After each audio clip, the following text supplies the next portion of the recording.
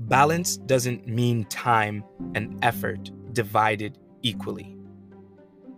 So if I spend 3 hours working, then I spend 3 hours with my kids and 3 hours with my wife and 3 hours learning a new skill, then I'm living a balanced lifestyle. No.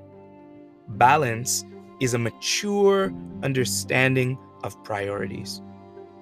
Effective prioritization.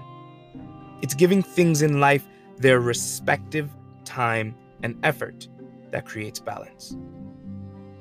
So if I've got a proper understanding about my life and what's really important and who is really important, then I will navigate my day more effectively and meaningfully. My wife and kids deserve most of my time and effort because they are the reason I claim to be working so much. To do my part to build a better life or better future, better foundation for them. So it makes no sense to give them the short end of the deal when it comes to quality time spent. They're going to require more. But I can't just stay home and play hide and go seek with the kids either. Or else poverty and lack will pay us a visit. So I've got to get to work. If I work every day and spend time with family every day and leave no room for my own spiritual development or personal development, education, skill development, then I'll become complacent in my work life and of little value to my family. So there's got to be a portion of the day that deals with me. Too much time on me becomes selfish. Too little time spent on me becomes neglect. So I've got to be mature and gain a good grip on prioritizing my day, my schedule, my life. And it's this understanding that creates balance, or a balanced lifestyle. As Janet Kingsford once said, balance is not something you find.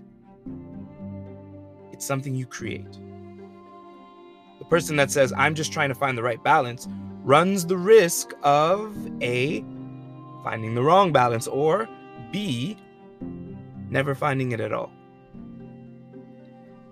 But the person who understands that balance is something to create will then take more initiative or creative control over their life, their priorities, and their responsibilities.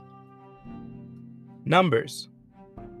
Numbers offer a very clear picture about balance. That's why we use the term account balance, balance sheet, outstanding balance, etc.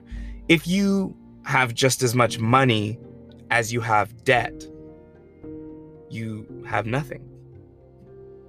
So equality in finances is a bad thing. It's not a negative thing, it's just a bad thing. Why is it bad? Well, it surely isn't a good thing to have no money or to have nothing left. So we call it a bad thing. Now, if we have more debt than we have money, that's a negative thing. You see, because you're in the negative now.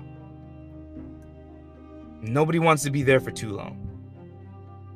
However, if we have more money than we have debt, now we see and get to enjoy a profit.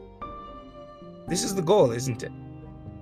Have more positive than negative to enjoy, or to enjoy a profit.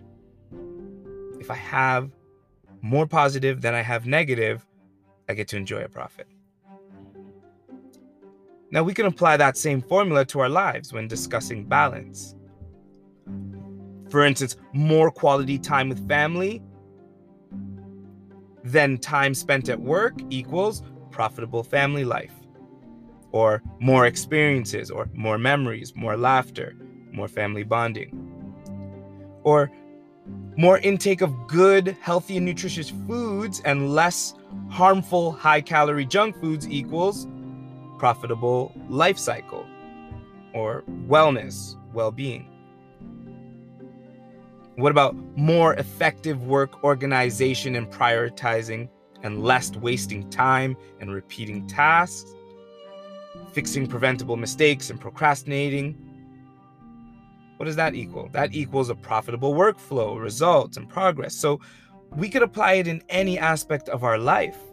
We've simply got to find a way to gain a better perspective on our priorities and the time and effort given to those various responsibilities in our life, in our day, in our jobs, our relationships, our goals. And only with this mature sense of prioritization will we be able to create a well-balanced life.